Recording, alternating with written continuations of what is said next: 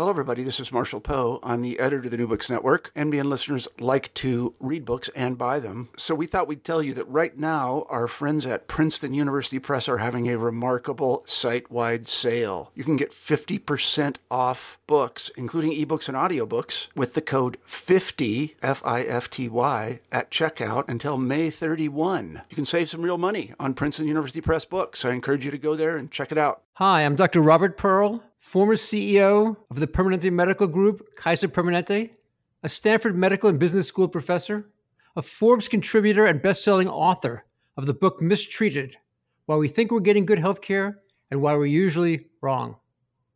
And I am Jeremy Corr, host of the New Books in Medicine podcast. American healthcare is broken. Across the United States, there are over 200,000 patient deaths from medical error every year, growing physician burnout, outdated technology, and inconvenient and delayed care for patients. And on top of all of this, skyrocketing drug prices and increasingly unaffordable out-of-pocket patient expenses. For decades, our nation's political and medical leaders have talked about fixing the American healthcare system, and yet the problems are now greater than in the past. Every other industry that is inefficient and ineffective has experienced disruption. Healthcare will be no different. The question is whether the solutions will come from inside the healthcare system or be imposed on it. We'd like to invite you to listen to our new podcast, Fixing Healthcare with Dr. Robert Pearl and Jeremy Corr. Each episode will feature one of the top leaders and innovative thinkers in healthcare today. The show's format is simple. The guests will present a roadmap for fixing American healthcare's biggest problems. And from there, Jeremy and I will scrutinize the plan and help listeners separate fixes that have the potential to succeed from simply the hype. Our goal is that everyone from healthcare consumers to political and medical leaders will find value in the discussions on our show. You may not agree with the different solutions offered, but you will never again conclude that nothing can be done. We hope you will join us. Please subscribe via iTunes or your favorite podcast software. For more information, visit our website at www.fixinghealthcarepodcast.com.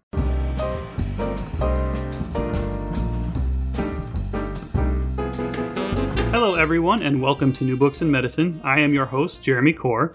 Today, we will be talking to Dr. Lydia Kang. She, along with Nate Peterson, co-wrote the amazing book Quackery, A Brief History of the Worst Way to Cure Everything. She is here today to talk about this book. Lydia, welcome to the show. Thank you so much for having me. I'm glad to be here.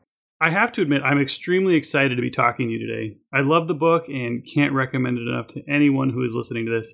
Everyone who's seen me reading the book or, even just carrying it with me has asked to flip through it and picked out a couple stories, asked me some of the ones that I found to be particularly interesting. It's a very attractive book and a very good read with plenty of humor mixed in as well. Yeah, we are so happy with how the book turned out. One of the goals that Nate Peterson and I, he's my co-writer, had was that we wrote something that wasn't going to be dry and boring about the history of medicine. We wanted people to pick it up and laugh at themselves and laugh at the past because it's easier to teach when people are really having a good time, basically. Yeah, I will admit I laughed out loud quite a few times while reading the book. Could you begin the interview by telling us a bit about yourself? Sure. So I am a doctor of general internal medicine.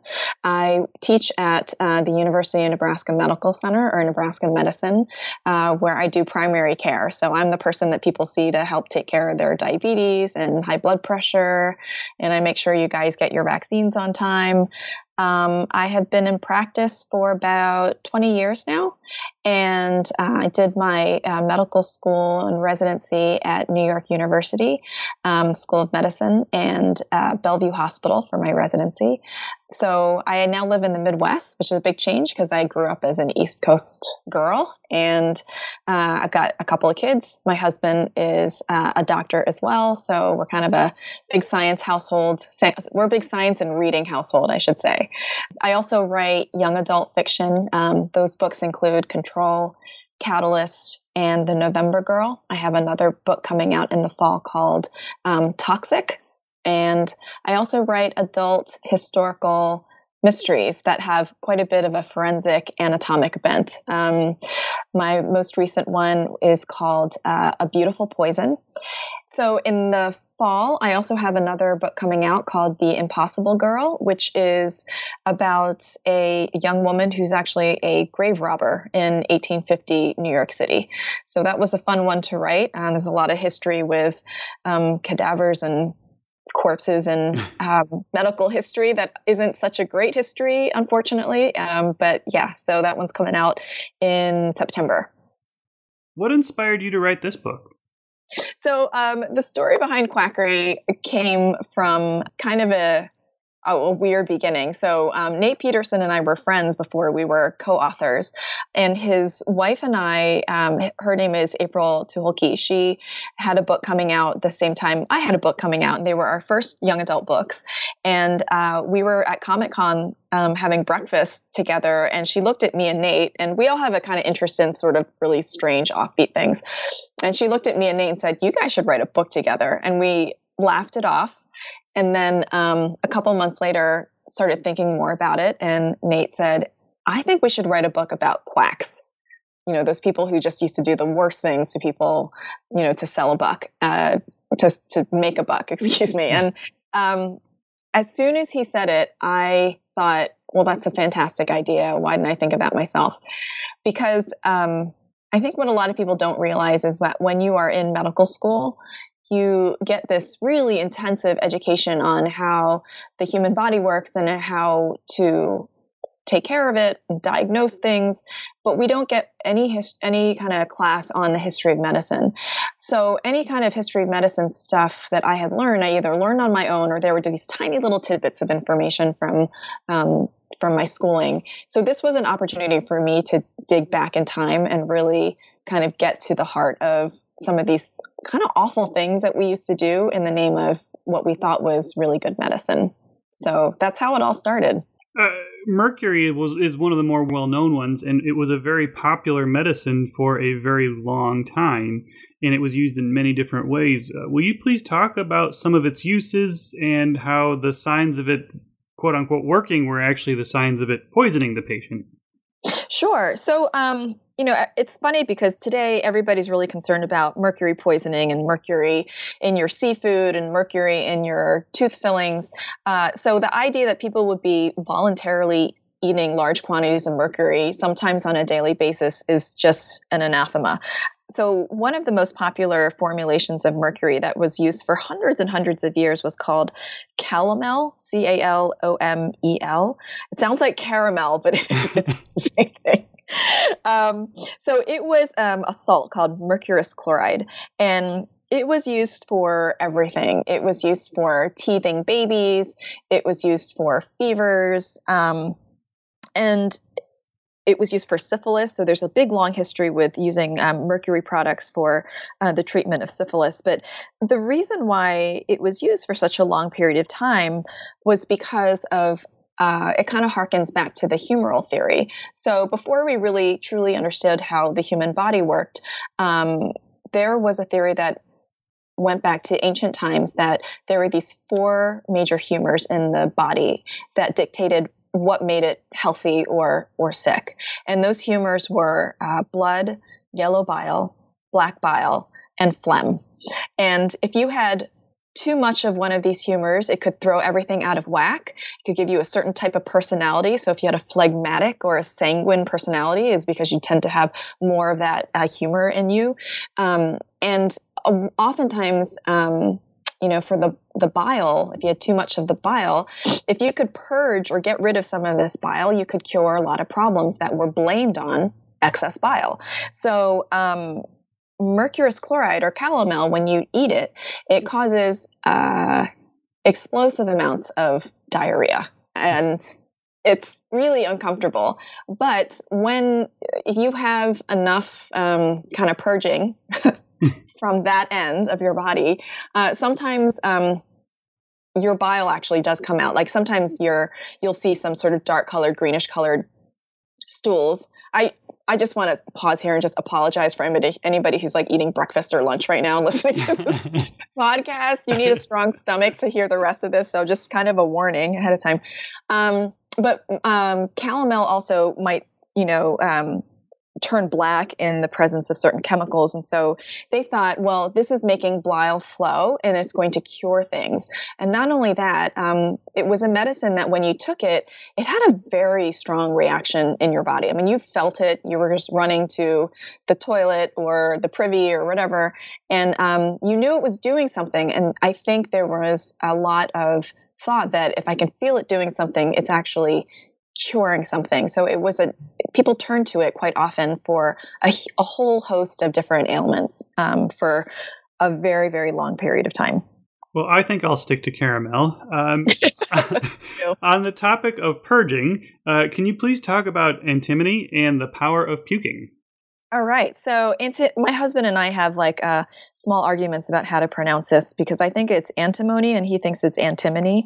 I think I might have won that. Not exactly sure. But antimony is this kind of metalloid. It's a soft grayish metal that was originally found, oftentimes ancient Egyptians used to actually use it to maintain their health because it would make them throw up.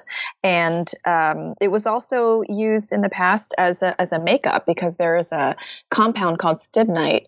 That's where antimony gets its periodic table of elements abbreviation SB as a makeup. So it was used as kohl, KOHL, which is that sort of dark makeup that was used around the eyes in many different cultures in the Middle East and elsewhere. But what they found was that antimony is this really potent emetic. So you take it and it will make you throw up. And this was another method of purging. So you could take your mercury and purge from below, or you could take your antimony and purge from above and throw up quite a bit. And again, this was another way of trying to settle down those pesky humors that were doing things that you didn't want them to do.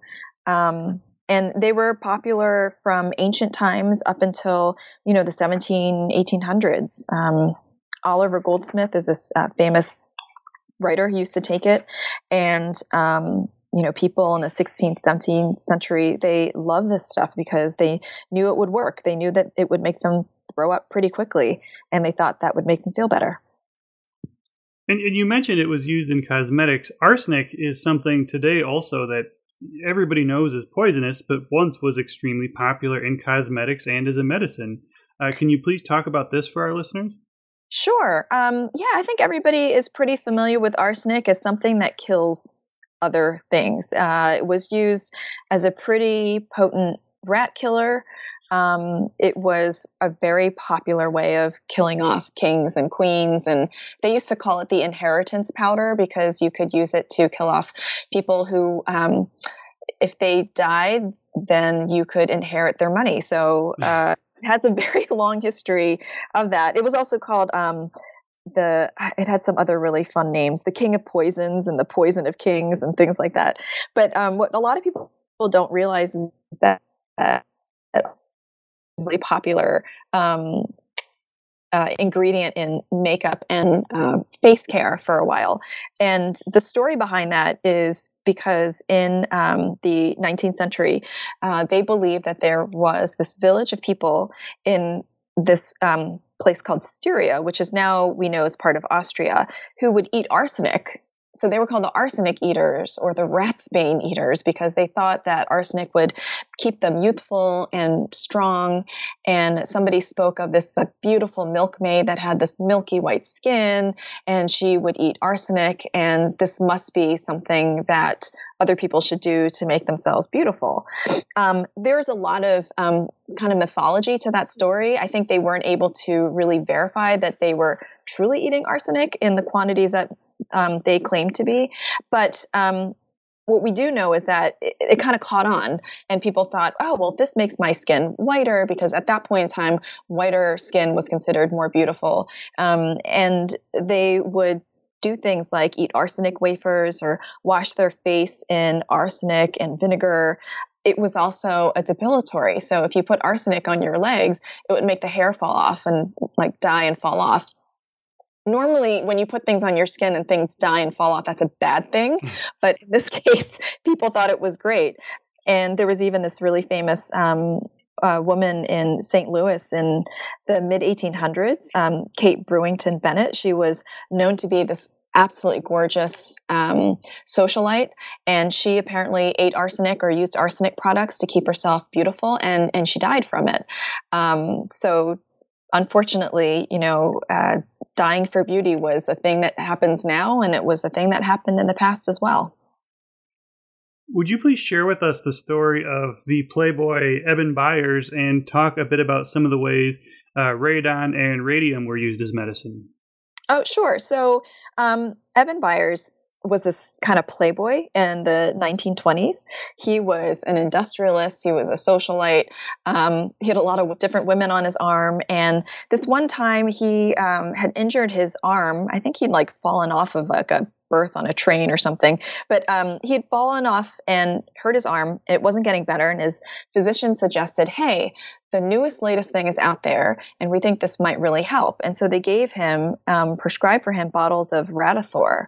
And Radithor were these cute little bottles that were certified to have radioactive water in them and radioactive by way of radium.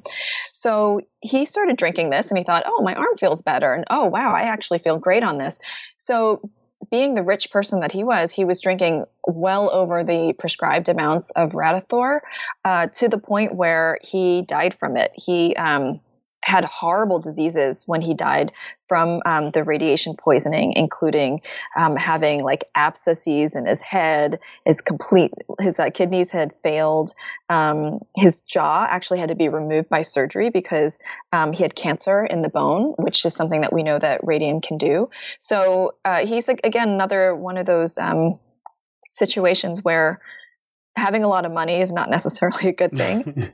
And sometimes the newest and latest the fad that is out there, even in medicine, you have to be a little cautious about it before it's well studied and they figure out that actually it can kill you. So, right. In your book, you have various Hall of Shames, one of them being the Women's Health Hall of Shame. Can you talk about some of the ways various women's ailments have been poorly treated throughout history? Well, sure. I mean, women for so many years have been, when it came to healthcare, sometimes they turned to women, like in the case of midwives, but oftentimes it was men who dictated, what was healthy for them or what was not. And it was a very, kind of sexist portrayal of sort of what they thought a woman's body should do or could do or fell prey to when it came to different ailments. And so a lot of that sexism is kind of deeply embedded in the history of women's health. So, for example, they did not really understand kind of how a uterus or a womb worked. They thought for a long period of time that the womb was this kind of misbehaving organ that ran around in the body, and you had to lure it into place. Yeah, so because they figured if you could lure it into place, and there are certain things that could make that happen. So, married sex, for example, or if you put something sweet smelling down below near her vagina, that might lure and tempt the uterus to go back to where it belongs and start behaving so it didn't cause all sorts of problems like hysteria, which again is this false diagnosis, but was used for quite a long time to describe a lot of these troublesome type situations that women got themselves into from a healthcare perspective. So hysterectomies and female genital mutilation, these things all happened in time, but some of them are just completely laughable as opposed to horrific. For example, Pliny the Elder thought that if you put the right foot of a hyena on a pregnant woman, it would help her with the delivery. But of course, so if you're listening to this podcast, you'll say, well, what happens if you put the left foot of the hyena on the pregnant woman, right? So apparently the left foot would cause death. So don't ask me how they tested this out or figured it out. How do they get the hyena into the room with it? I don't know. I just have no idea. But these were some of the kinds of unbelievable prescriptions that sort of went around. And one of my favorites comes from the Trotula, which is a group of these medical texts that was from 12th century Italy. They thought that if you could take a male weasel and cut the testicles off and carry the testicles as a necklace on a woman, it would prevent her from conceiving. So this was a type of contraception, which is just, I don't know, part of me feel sorry for the weasel, and part of me feels sorry for the woman and whoever was, trying to get in bed with her, because that would just be, I think that would probably turn anybody off from sex, seeing the sight of a pair of bloody weasel, testicles hanging from her neck. That just doesn't, so I can see why that would work, but not for the reasons that they probably thought. So. Well, I have to agree with you that it would make someone a little less appealing. In 1904, the winner of the Olympic marathon had taken strychnine to boost his performance. What is strychnine, and why on earth had he taken it? So this was a gentleman named Thomas Hicks, and this was actually in the 1904 Olympics. So he was trying to run the marathon, and his trainers were giving him these energy drinks that contain strychnine. Now, the way that strychnine works, it originally comes from a tree. The entire tree is completely poisonous. I think it's called Strychnos nux vomica, and it's indigenous to India and Southeast Asia. But people figured out that these parts of this tree not only were poisonous, but in smaller doses, in the slightly less poisonous doses, it worked as a stimulant. So kind of imagine it as being sort of caffeine on steroids. So Thomas Hicks, when he was running this marathon, his trainers were giving him these small doses of strychnine to help with him with his stamina. So it probably didn't. It probably helped a little bit in the beginning, because again, it's like getting a big jolt of caffeine and gives you some energy. But in larger doses, it's quite poisonous. It causes your muscles to constrict in a really, really painful way. And apparently in some of the latter photographs of Thomas Hicks while he's running this marathon, like he's got this look of sort of strain on his face, because I think the muscles in his face and his body are contracting so painfully. And I think if they'd given him another dose or two, he officially would have died from strychnine poisoning, but he did survive. But strychnine was used as an energy drink for some time. I think in the 1800s, it was probably the most popular. And they even used it to put into beer, because it gave beer a nice bitterness. So that was just a short period of time. There is not strychnine in beer now. So if you're happy that it's not poisoned with strychnine anymore. So speaking of energy drinks, what are some of the uses of cocaine throughout history? So yeah, cocaine. This one, I think a lot of people actually do know this after they've had a couple of Coca-Colas in their life. At some point in time, someone points to that bottle and says, "You do know Coca-Cola gets its name from cocaine." And they are right. Coca-Cola did originally start out as this tonic that had a combination of cocaine. That's the coca part. And it also had cola nut, and that's the cola part. And it was this pick-me-up that gave you this jolt of caffeine and cocaine. And it was pretty popular for a while. But after it got more and more popular, they really started to go down on the doses of cocaine. So I think at this point in time, Coca-Cola still does have coca extract in it, but doesn't actually have any measurable cocaine in it. So for flavoring, I believe it still has coca extract, but it is not illegal, as you know. Doesn't have anything illegal in it anymore. But cocaine, was pretty popular for a lot of different reasons. I mean, it is pharmacologically active compound. It can cause some numbness, and so topically it can be used as an anesthetic, but it also gave people a big pick-me-up, and so people did use it sort of to make them feel better. People thought that it would sort of give them more energy, and there are a lot of people that we believe probably were using cocaine. We know Arthur Conan Doyle and Alexander Dumas and Queen Victoria. So many people in history were subjecting themselves to the effects of cocaine for a long time. Another extremely popular medicine back in the day was laudanum, opium, and heroin. Can you talk to us about the history and uses of those? Sure. So opium, unfortunately, it's really, the topic is very current because we are still in the midst of this gigantic opioid epidemic, and it doesn't seem to be getting any better. The human race has a long, long history with opiates. We found quite a bit of time, I think even way back when, in the time of the Sumerians, this is like the 3400 BC, people knew that there was something really special about opium, and the source of it was the opium poppy. So it's this, beautiful flower that doesn't last for very long, but the pod of it. So once the flowers fall, you get this pod. And if you scratch the surface of this pod, this milky white latex comes out, you let it dry and you gather it up. And if you process it, it will turn into opium. And opium has these fantastic effects of being able to help with pain. It also makes you feel a little woozy, a little sleepy, but it also has some awful side effects like itching and vomiting and nausea, and it can make people addicted to it, and it can destroy lives and culture. So it's a very sort of twisted relationship that we have with it. It's, when people are in pain, it is a great thing, but when it's used for other things like soothing crying children, or, trying to treat depression, or when you're just a little tired and you want to take something to make yourself feel better, those uses are just asking for a lot of trouble, and they're quite deadly when they're used in the wrong way.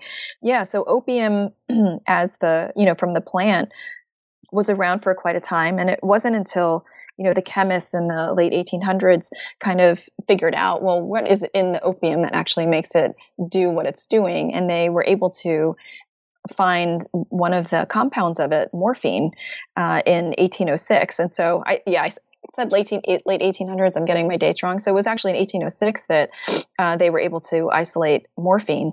And they named it after, fittingly enough, the Greek god of dreams, Morpheus. So after morphine was discovered, unfortunately, somebody also created the hypodermic syringe. Morphine plus a syringe created morphine addicts. And after that, it was probably later on, I think it was around 1870s, that they did a little bit more tinkering, and they wanted to create something that was like morphine, but that wasn't addictive. And so they created a compound called diacetylmorphine. And they thought, wow, this stuff is so potent, you can use a lot less of it, which means we could get all the effects of morphine, but not become addicted. And they thought this medicine was a great thing. It made people feel heroic. And so they named it heroin. So as you can imagine, the story does not end up very good, which is that, they marketed it as this fantastic cure for morphine addiction, something that was better than morphine. And Bayer was one of the companies that marketed it really hard. They were the ones that were looking for this fantastic drug. And it wasn't, it only took about a couple of years before they realized that they were really wrong. And they eventually took it off the market, but it was kind of too late. So, heroin was just this monster that took over a lot of places for when people started on, lower doses of opiates and opioids, and moved on to heroin or street drugs. Unfortunately, these days, heroin is being completely outclassed by something that's even more potent, fentanyl. But that's a story for another day. In the book, one of the other Hall of Fames you mentioned was the Antidotes Hall of, not Hall of Fame, Hall of Shame, was the Antidotes Hall of Shame for various antidotes to different poisons. What are some of these antidotes that made your Hall of Shame? So this was one of my favorite parts of writing the book, the antidotes, because I think it's really fascinating that, throughout history, people are always trying to kill each other off with all these poisons. But while they were doing that, they were also trying to invent or find these ways of protecting themselves so they wouldn't get poisoned themselves. One of them, if anybody's read the Harry Potter books, they will know about bezoars. So bezoars have been used for centuries as antidotes to poisons.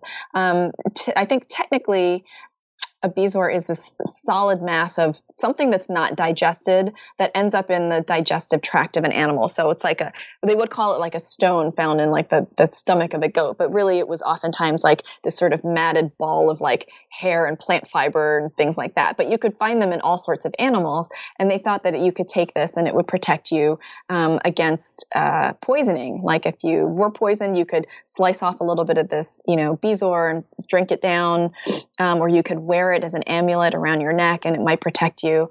So that's one of the sort of fascinating antidotes that people might have heard of. Yum.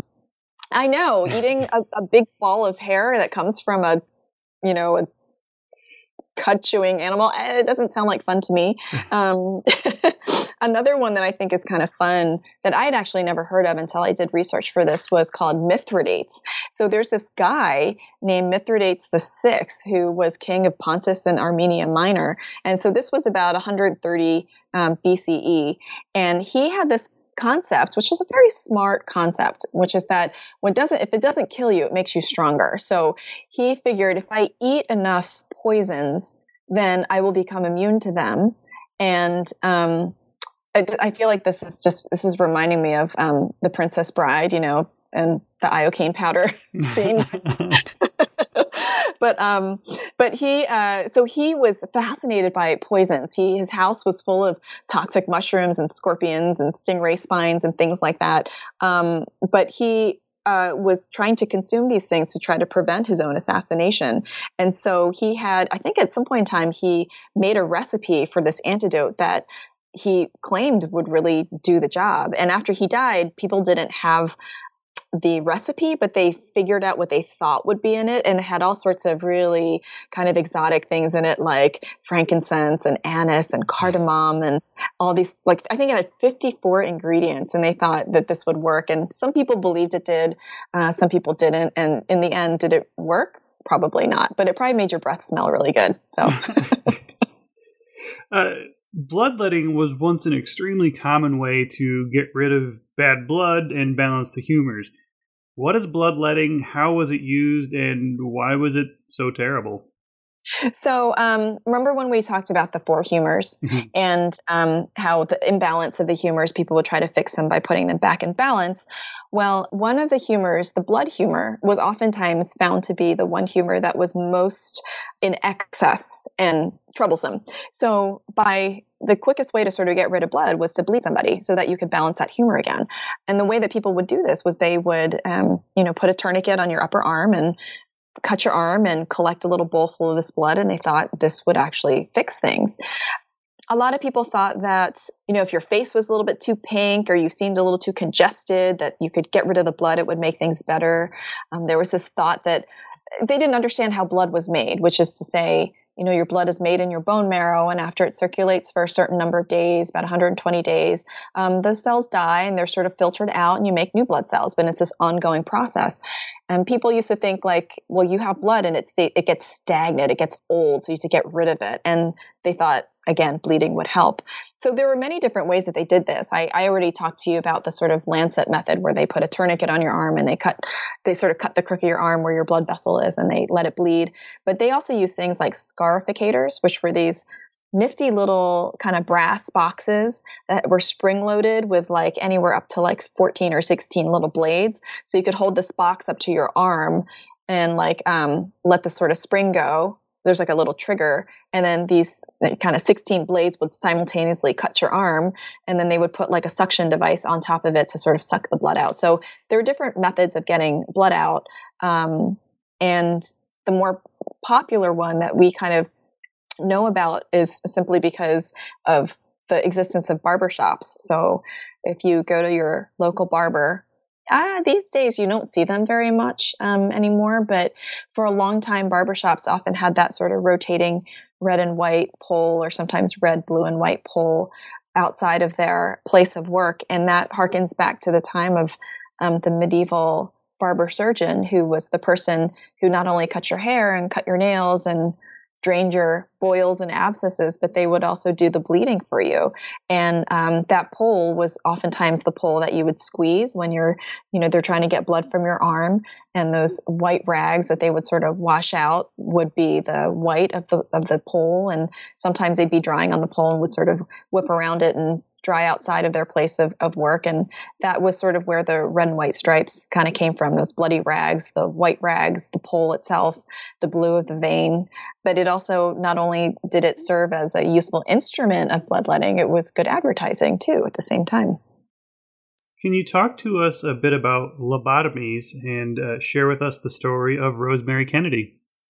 So lobotomies is one of those kind of pages in history that is a bit on the darker side. I think that, when I studied this, I had to realize that the reason for lobotomy came about from the need to try to heal people with mental illness. So, the intent was good. I think that some people took it quite a bit too far, unfortunately. One of the most famous practitioners of the lobotomy was this gentleman named Dr. Walter Freeman. So he didn't create the lobotomy. It was created by another practitioner named Ygaz Moniz, but he sort of Americanized it. He took it to the United States. He changed the name of it. So he was the one who coined the term lobotomy. And he was the person who, instead of doing lobotomy through the temples, actually invented the ice pick lobotomy, which is an instrument that looks like an ice pick. It originally was an ice pick when he first found it. And that would be tapped through the orbital bone, or the bone just above the eye, and sort of swished around to kind of sever all the connections in the frontal lobe. But when he was asked by the Kennedy family to attend to Rosemary Kennedy, who apparently had a lot of issues with developmental and cognitive issues, she was very childlike in a lot of ways. They called on Dr. Freeman, and he had not perfected the ice pick lobotomy at that point in time. And so he did perform a lobotomy on her, where he did some incisions and holes on the temples in order to put in a knife that was kind of a thin, flat knife to sever all those connections in her frontal lobe. But unfortunately, some people did survive this and had some improvement from a mental illness standpoint. Many of them became more debilitated and more ill, as was the case, unfortunately, with Rosemary. So she unfortunately had to be institutionalized after that, and pretty much disappeared from public view after that procedure. So it's this really, really sad part of our history. But it was some of the first kind of neuropsychiatric surgery that was done at the time. And we did learn a lot about the human brain from what happened, but unfortunately at a huge cost. The pharaohs of ancient Egypt had their own specialized healthcare servant, honorably named Guardian of the Anus. Would you please share with us the history of enemas? Sure. So the enema, which is something that we don't really like to talk about because we generally don't like to talk about those parts of our bodies that need attending to in that way. But for a long time, people didn't really feel so shameful or kind of, squicky about that. A lot of people understood that your gut health and, your bowel health was an intrinsic part of your overall health. And the ancient Egyptians truly believed that with good reason, that what goes on in your intestines does reflect on, sometimes how the rest of your body is doing. And so they took it very seriously. So they did practice enemas. And enemas have been around for a really, really long time. The word actually originates from a Greek word for to throw or to send in. And the Latin word is actually a little bit closer to what an enema sort of does. It's to inject. But the term and the practice has been going on for a huge period of time. People didn't just use water. They would use things like milk and molasses and even turpentine and honey and beer and soap to cure a lot of things, because people figured if you are constipated or you need a, quote, cleaning out, unquote, it could fix other things in your body. And so things like depression or appendicitis or headaches, they thought that if you could just clean things out down there, that all these things would get better. So yeah, the enema is a big part of our medical history, much as we may not want to actually talk about it. But people thought it was a pretty fantastic thing. Some, like King Louis XIV, was a huge fan of them. I think he had something around 2,000 enemas in his lifetime, and he was happy to talk about that. So, and I think to this day, people are still pretty obsessed with their bowels and their regularity for good reason, because everybody wants to be healthy and to be regular. And when things go a little bit out of whack, people do get worried about that. And this is one of the methods that is still used today for treatment of constipation, although hopefully not for the same reasons that people used it before, which was the idea that, like, you have these toxic things inside you that need to get out. Unfortunately, enemas don't clear toxins from you. Your body detoxes itself quite well by itself. It's built to do that. But the kind of quackery around detoxification of your internal intestines continues to this day. You still hear ads on the radio and in the news for this kind of stuff. So that, even though that's been very well debunked for quite a long time, it still happens. I don't know if I'll ever be able to look at Versailles the same way. No, probably not. What are some of the various forms of fasting and detoxes that have been used throughout history? Fasting and detoxes we think about them a lot now because there has been a lot of discussion about intermittent fasting and the healthiness of that, whether or not fasting can actually improve longevity. And there's some really interesting data behind that, which we won't go into too much today. But suffice it to say, the idea of fasting as a means of being healthy has been around a while. In ancient Greece, they thought that fasting was really good for your body. There was this guy named Paracelsus who's mentioned multiple times in the book that he also thought that it would be really, really good for your body. But some people took it a bit too far. So there was a lady named Linda Hazard who opened up this sanatorium in Washington State. And this was in the early 1900s. And she told people that they would get healthier if they ate less. But she took it to the point where people actually were starving to death at her sanatorium. So again, everything in moderation, including starvation, is probably a good thing to remember. But some people took it to the degree of eating things like just air and sunshine. Like some people thought that they could survive on those types of things. And you still hear about that today too, about some people who are breatharians who believe that, just all they need is sunlight and air to live off of, and they don't actually need any food, which is not physically possible. But yeah, breatharianism is something that some people really do still believe in today. Well, we're on a similar topic. You have another one of those Hall of Shames in your book about the weight loss Hall of Shame. What are some of the terrible ways throughout history people have tried to lose weight? Probably one of the worst ones was the tapeworm diet. I don't know how real this one is. I think that they said that you could basically send out some money to a mail order company, receive these tapeworm eggs, and you would eat these eggs, and the tapeworm would basically eat your cake for you. So you could have your cake and eat it too, but you wouldn't absorb the cake. I don't know how often these tapeworms actually were alive or if they were just a complete scam. But the idea of having an actual tapeworm that could grow up to 30 feet, and it was just a terrible idea. I don't think anybody today would consider that as being something that they would want to do. Parasites are generally not a good thing. They can cause seizures, and they could, you get eggs in your brain depending on the type of parasite. It's a reason why we like cooked pork, is because we're so afraid of parasites. So obviously not a great idea. Some of these other, one of my other favorites is this guy named Horace Fletcher. So he was around at the turn of the century, but he was called, forgive me, the Great Masticator. And he believed that if you excessively chewed your food to the point where it was like basically liquefied, and then you just keep chewing it until there's like nothing left, and that you would be healthier. But of course, you're basically spending your entire meal chewing and chewing, and you can't talk to anybody, and apparently your bowel movements would be turned into these little biscuits, and he would actually show people his bowel movement and be like, look at this nice dry little biscuit that is my, forgive me, like my turd. And he would show people. I just, that this person actually existed and did these things is just kind of hard to believe. I know we always say like chew your food. Did we all hear this at some point in time growing up? Like chew each bite like 20 times and you'll lose weight. Well, he took it to like 1,000 times, a little bit to the extreme. So I'm sure that would make you lose weight, but you would have a horrible life if you spent all your days chewing your food and doing nothing else. So, well, while we're talking about kind of gross things, your book on cannibalism and corpses was probably the most disgusting and was also one of my favorites. Can you please talk about this for our listeners? Sure.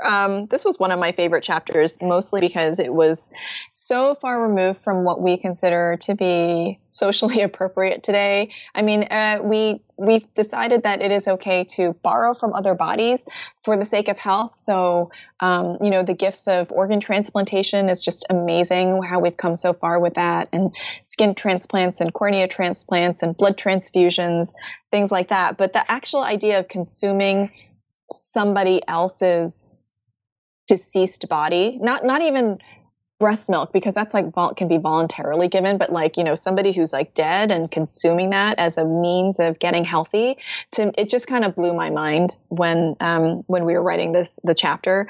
For a long time, people thought that you are what you eat.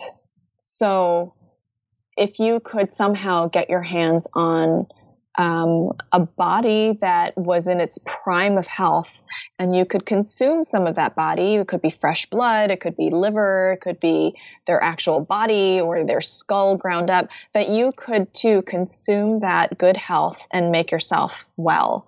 So that was the theory behind it. And a lot of people really did do this. We found some articles of, I think this was from like 1758, about hanging that happened in England.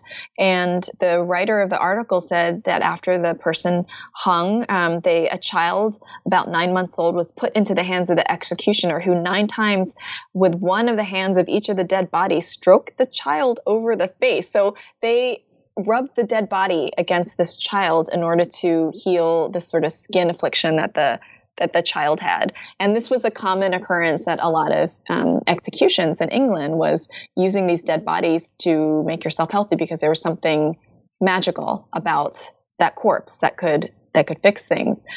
People also, the executioners oftentimes harvested the fat from these executed criminals and turned them into these salves that they would tout as, healing arthritis and skin problems and all sorts of things. And I think they called it hangman salve, and they oftentimes called it man's grease, as a way of another treatment that came from a human body. And people were totally okay with that.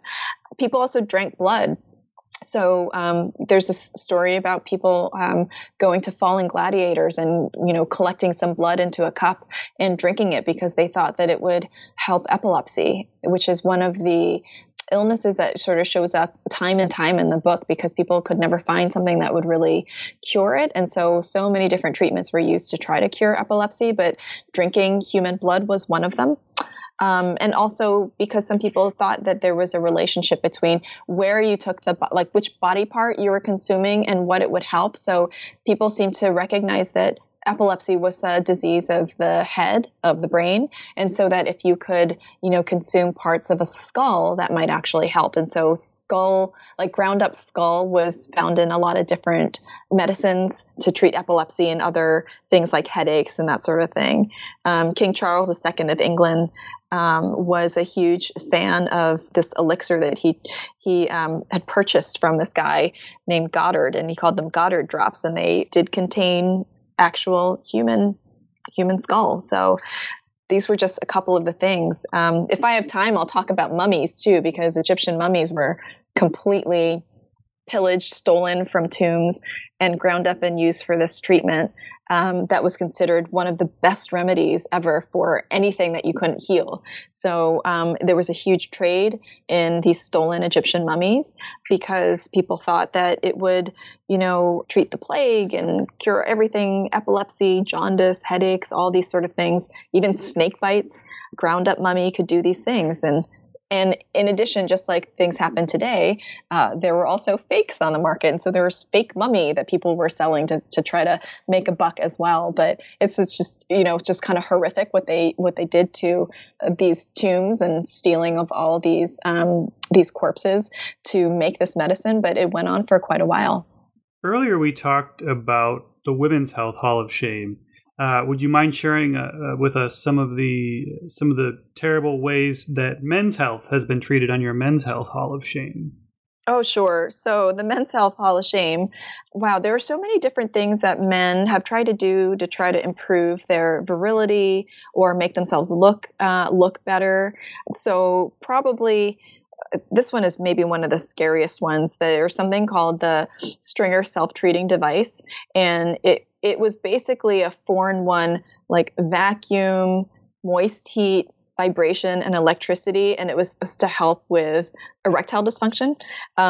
It literally looks like this torture device, but apparently people did buy this and try to use it. People also ate strychnine and Ty Cobb and Jack Dempsey and Pope Benedict XV. They all tried this stuff called nuxated iron, which was, I think, iron with cinnamon and strychnine. And they said that it would bring back vitality and virility. So did it work? Probably not. Or if it did, it was at the risk of poisoning yourself at the same time. So.